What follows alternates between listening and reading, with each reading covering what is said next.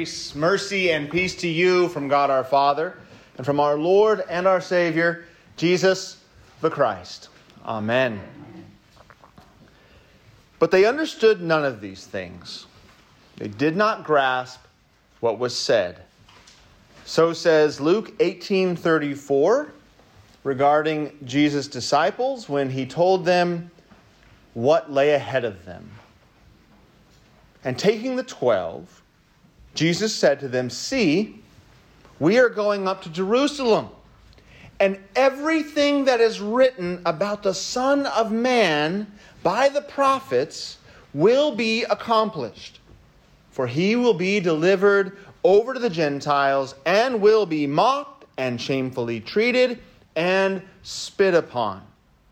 And after flogging him, they will kill him. And on the third day, he will rise." But they understood none of these things.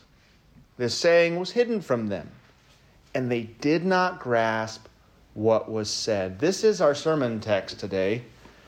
We have the advantage of history. We know what Jesus meant because of the historical record that presented and preserves for us his crucifixion. Scripture, right? These records have been handed down to us, and we can see from a different vantage point just what he was talking about, what he was saying. Why couldn't the 12 understand what he was saying? After all, they had the Old Testament records. They had Scripture of that day up to that point, and it had been handed down to them. It had been preserved and presented to them. They knew what the prophets said about the Son of Man. Why couldn't they grasp this saying?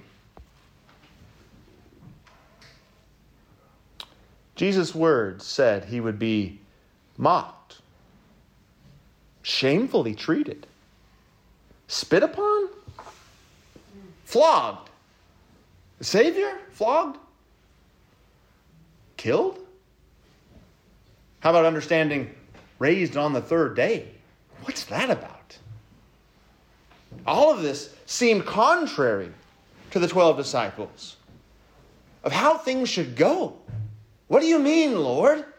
Aren't we going to blaze in there triumphantly and take back Jerusalem from the Roman occupiers? Isn't that the way it should go? Shouldn't Jesus, the Savior, conquer the Gentiles? What's this business about being handed over to them?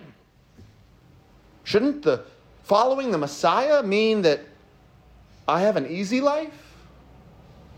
Full of peace and harmony, unity, with butterflies and rainbows and sunshine all the time. Smelling those flowers without a little bit of allergy making me sneeze. Shouldn't my life be perfect? I mean, isn't following Jesus about winning? About victory? Triumph? Well, yes, it is. But not the way that we think it should go down. How would being killed accomplish anything? What's the point in being mocked, shamefully treated, spit upon? St. Paul's inspired words in the epistle reading, 1 Corinthians 13, gives us the answer. In one single word, love. But in the expanded summary, verse 7, love endures all things. Jesus' crucifixion is the very picture of love, enduring all things. What kind of God would we have if he loved us in conquering and in victory, in winning, but we knew nothing of his love in mockery, being spit upon, being flogged, being killed? If we knew nothing of a Lord who said, "Forgive them, Father, for they know not what they do," while they were nailing him to the cross. In that picture, on the cross, Jesus is the poster child of love.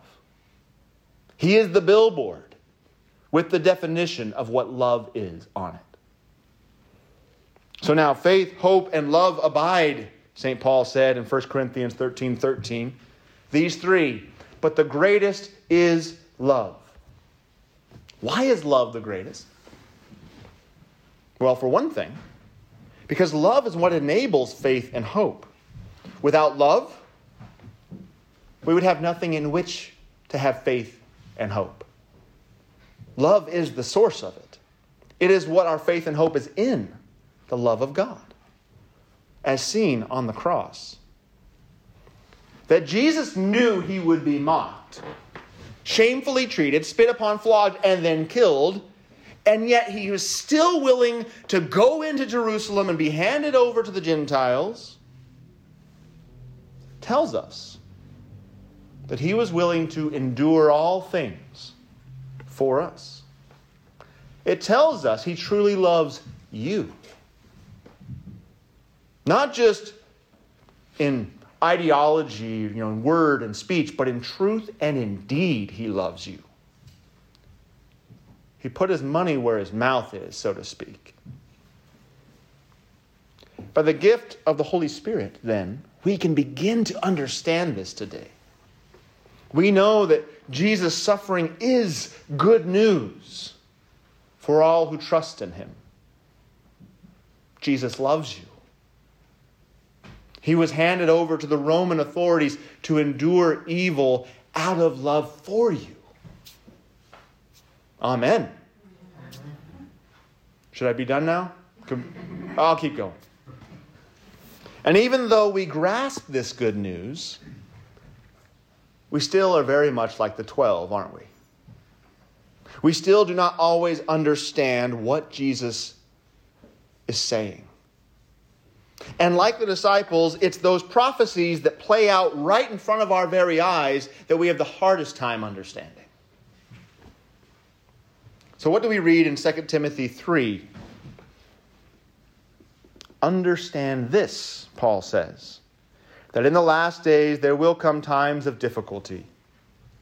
For people will be lovers of self, lovers of money, proud, arrogant, abusive, disobedient to their parents, ungrateful, unholy, heartless, unappeasable, slanderous, without self-control, brutal, not loving good and God, treacherous, reckless, swollen with conceit, lovers of pleasure rather than lovers of God, having the appearance of godliness, but denying its power.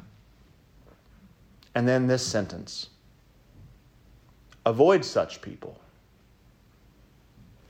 Do we understand this? When the Grammys broadcast a performance called Unholy, that word is right here, in the last days people will be unholy, and we have a pop star dressed as Satan dancing in cages with transgender people all around him and fire blaring everywhere, on the Grammys, do we understand what we're reading? Paul goes on to interject his credentials as a Christian, and this is really profound stuff. You have followed my teaching, he says, my conduct, my aim in life, my faith, my patience, my love, my steadfastness, my persecutions and sufferings that happened to me at Antioch, at Iconium, and at Lystra, which persecutions I endured, yet from them all the Lord rescued me. So we follow Jesus, what he went through in the Scriptures. We follow the story of it. We know it. We get it. He suffered. He died. He was mocked. He was shamefully treated, spit upon, flogged, killed, and rose on the third day. Alleluia. We follow Paul, and we see what he went through.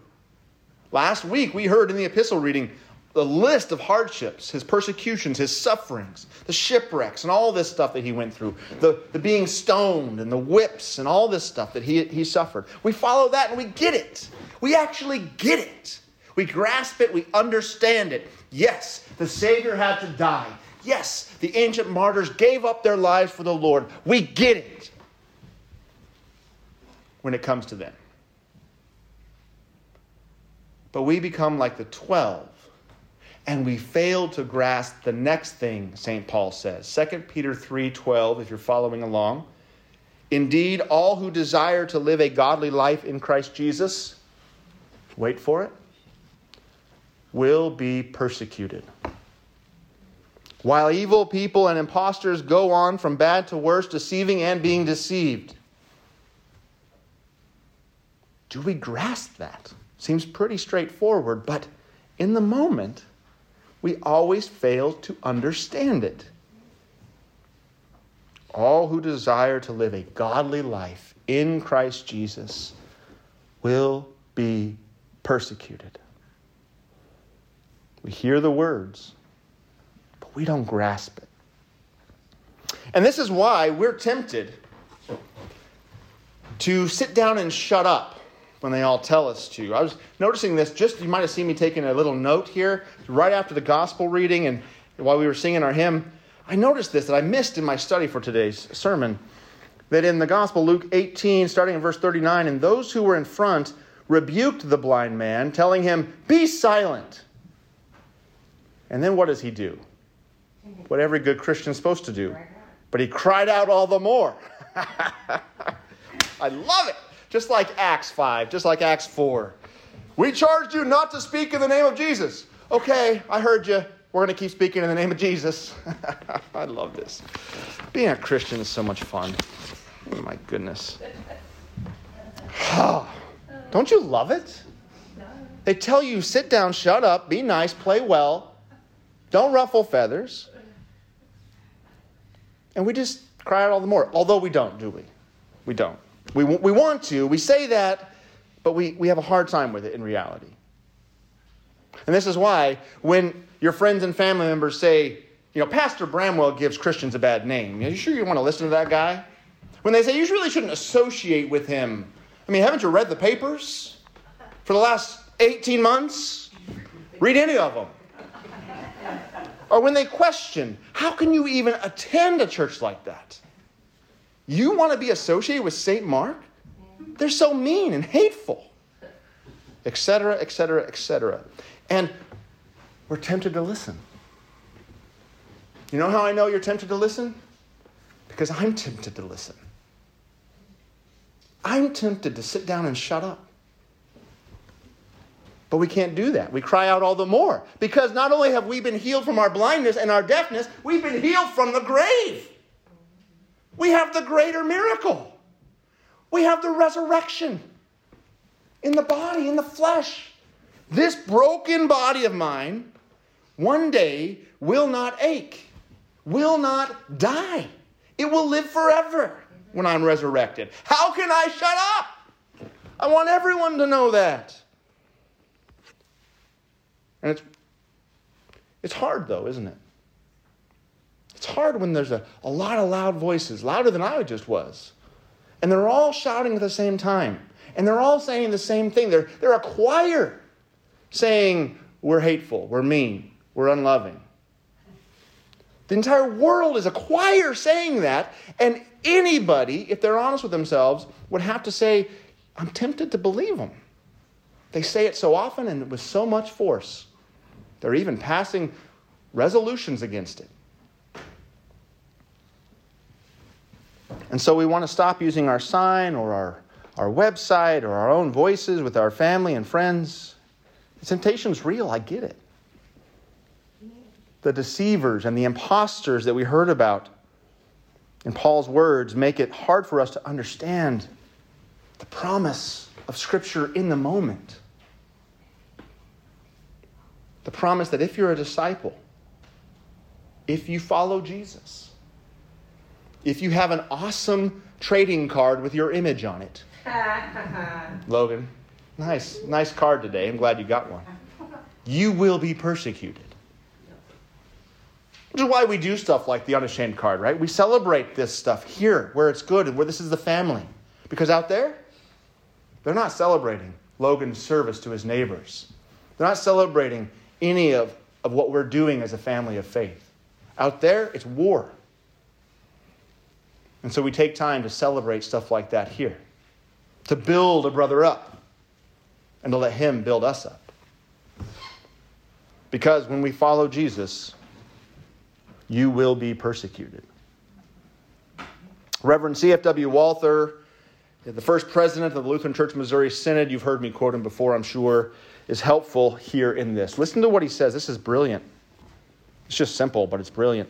The church cannot be built up in peace, for it is located within the domain of the devil. We're under the territory ruled by the prince of this world. We're behind enemy lines. If we think there's going to be peace, it's like the sign today. Our head's in the sand. If we think there's going to be peace when we're in occupied territory. He says, accordingly, the church has no choice but to be at war. It is ecclesia militans. That's the church militant. And it will remain such until the blessed end, until our king comes back. Wherever a church is seen to be not ecclesia militans, but ecclesia quiescens, a church at ease, that, you may rely on it, is a false church. If you see a church at ease, you're finding a false church. Because the church lives in occupied territory. We are not of this world, even though we are in it. We are well beyond no man's land. We are in the devil's domain. Look at John 15:18 with me, if you would. Ask yourself this question. Do you understand what Jesus is saying here? John 15:18. You're going to be like, well, yeah, of course. But do you? If the world hates you, know that it has hated me before it hated you, Jesus says. If you were of the world would love you as its own. But because you are not of the world, Christian, but I chose you out of the world. I pulled you out of that world. Therefore, the world hates you. Remember the word I said to you, Jesus says. A servant is not greater than his master. If they persecuted me, they will persecute you. It's a promise. If they kept my word, they will also keep yours. So when you speak truth, if they are a believer of Christ, they will hear that truth. They will know that truth. They will keep that truth. But all these things they will do to you on account of my name. They don't listen to you as a Christian because of you. They listen to Christina as a Christian because she is Christ's Tina. Christina? Yeah, she's a follower of Christ. Christ's name she bears, very literally and spiritually. Praise be to God. Her parents gave her that name. Because, he says, those who don't follow, because they do not know him who sent me.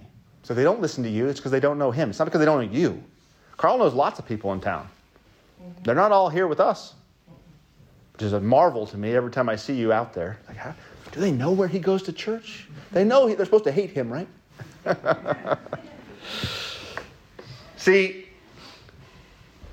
when we think that we can be a Christian without being persecuted, we're fooling ourselves and we're setting ourselves up for failure. We're acting like the 12 disciples when Jesus said they were going to Jerusalem, where he could be mocked, would be mocked, treated shamefully, spit upon, flogged, and killed before being resurrected.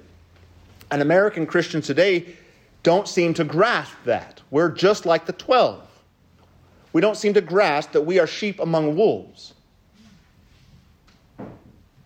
We don't seem to grasp what Reverend Walther said, that the church exists in the devil's domain. We want to avoid the very thing our Lord has promised us, the very opportunity to show his love to our neighbors in real time and with real flesh, ours. We are part of the body of Christ. David makes a mean breakfast burrito. He's also the hands of Christ. In fact, I would say that breakfast burrito was the work of the Lord. That was amazing stuff. And so when David suffers persecution in the flesh, it is the body of Christ that is suffering. Just as they physically flogged our Lord, when they attack you, they are spiritually attacking him when they attack you. And when you feed me a wonderful breakfast burrito, it is him who's feeding me. It is consistent. As Jesus told the disciples, suffering persecution is our opportunity to bear witness to Jesus Christ. When we endure all the hateful things our neighbors do to us because we speak of Jesus, not because we're sinners and we make up mistakes, insert my favorite word of the month, nincompoop, we show them that we're real love. We don't suffer for that. We do, but not for the name of Jesus. When we're suffering for Jesus' sake, we're showing them our willingness to love them, to endure all things.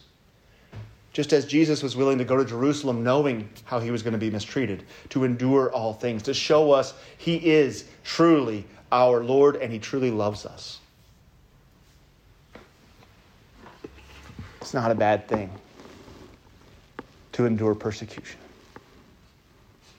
In fact, it is a glorious, marvelous thing. Take the time to be the witness and enjoy the honor that the disciples enjoyed in Acts 4 and 5. When they returned after being beat by the authorities, tells us that they all prayed and they relished in the honor of suffering for the name of the Lord. And they went right back to doing what they were doing. It's not a bad thing. He suffered. May we too suffer for him.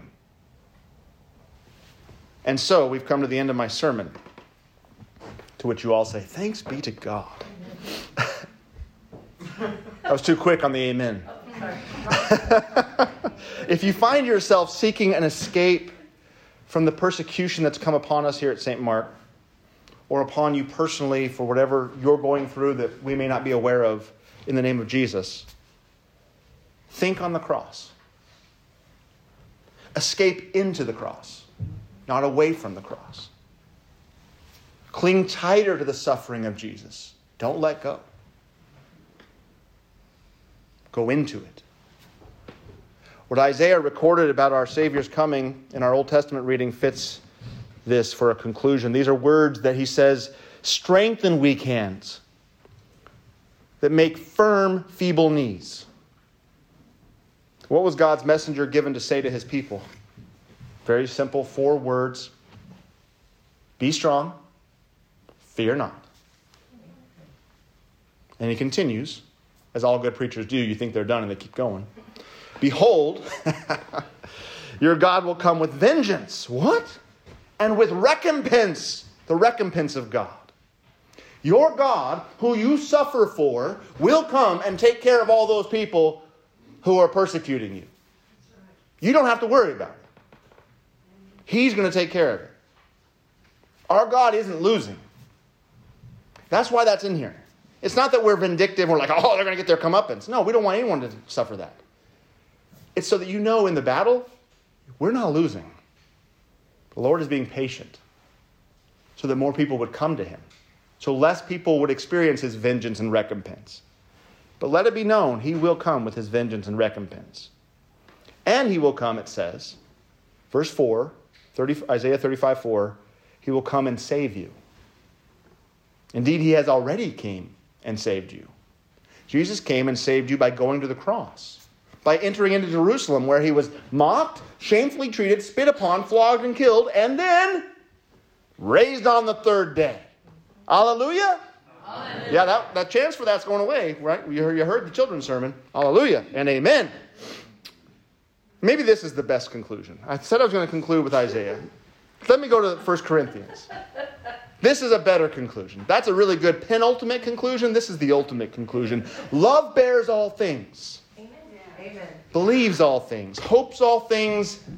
Endures all things. Amen. Amen.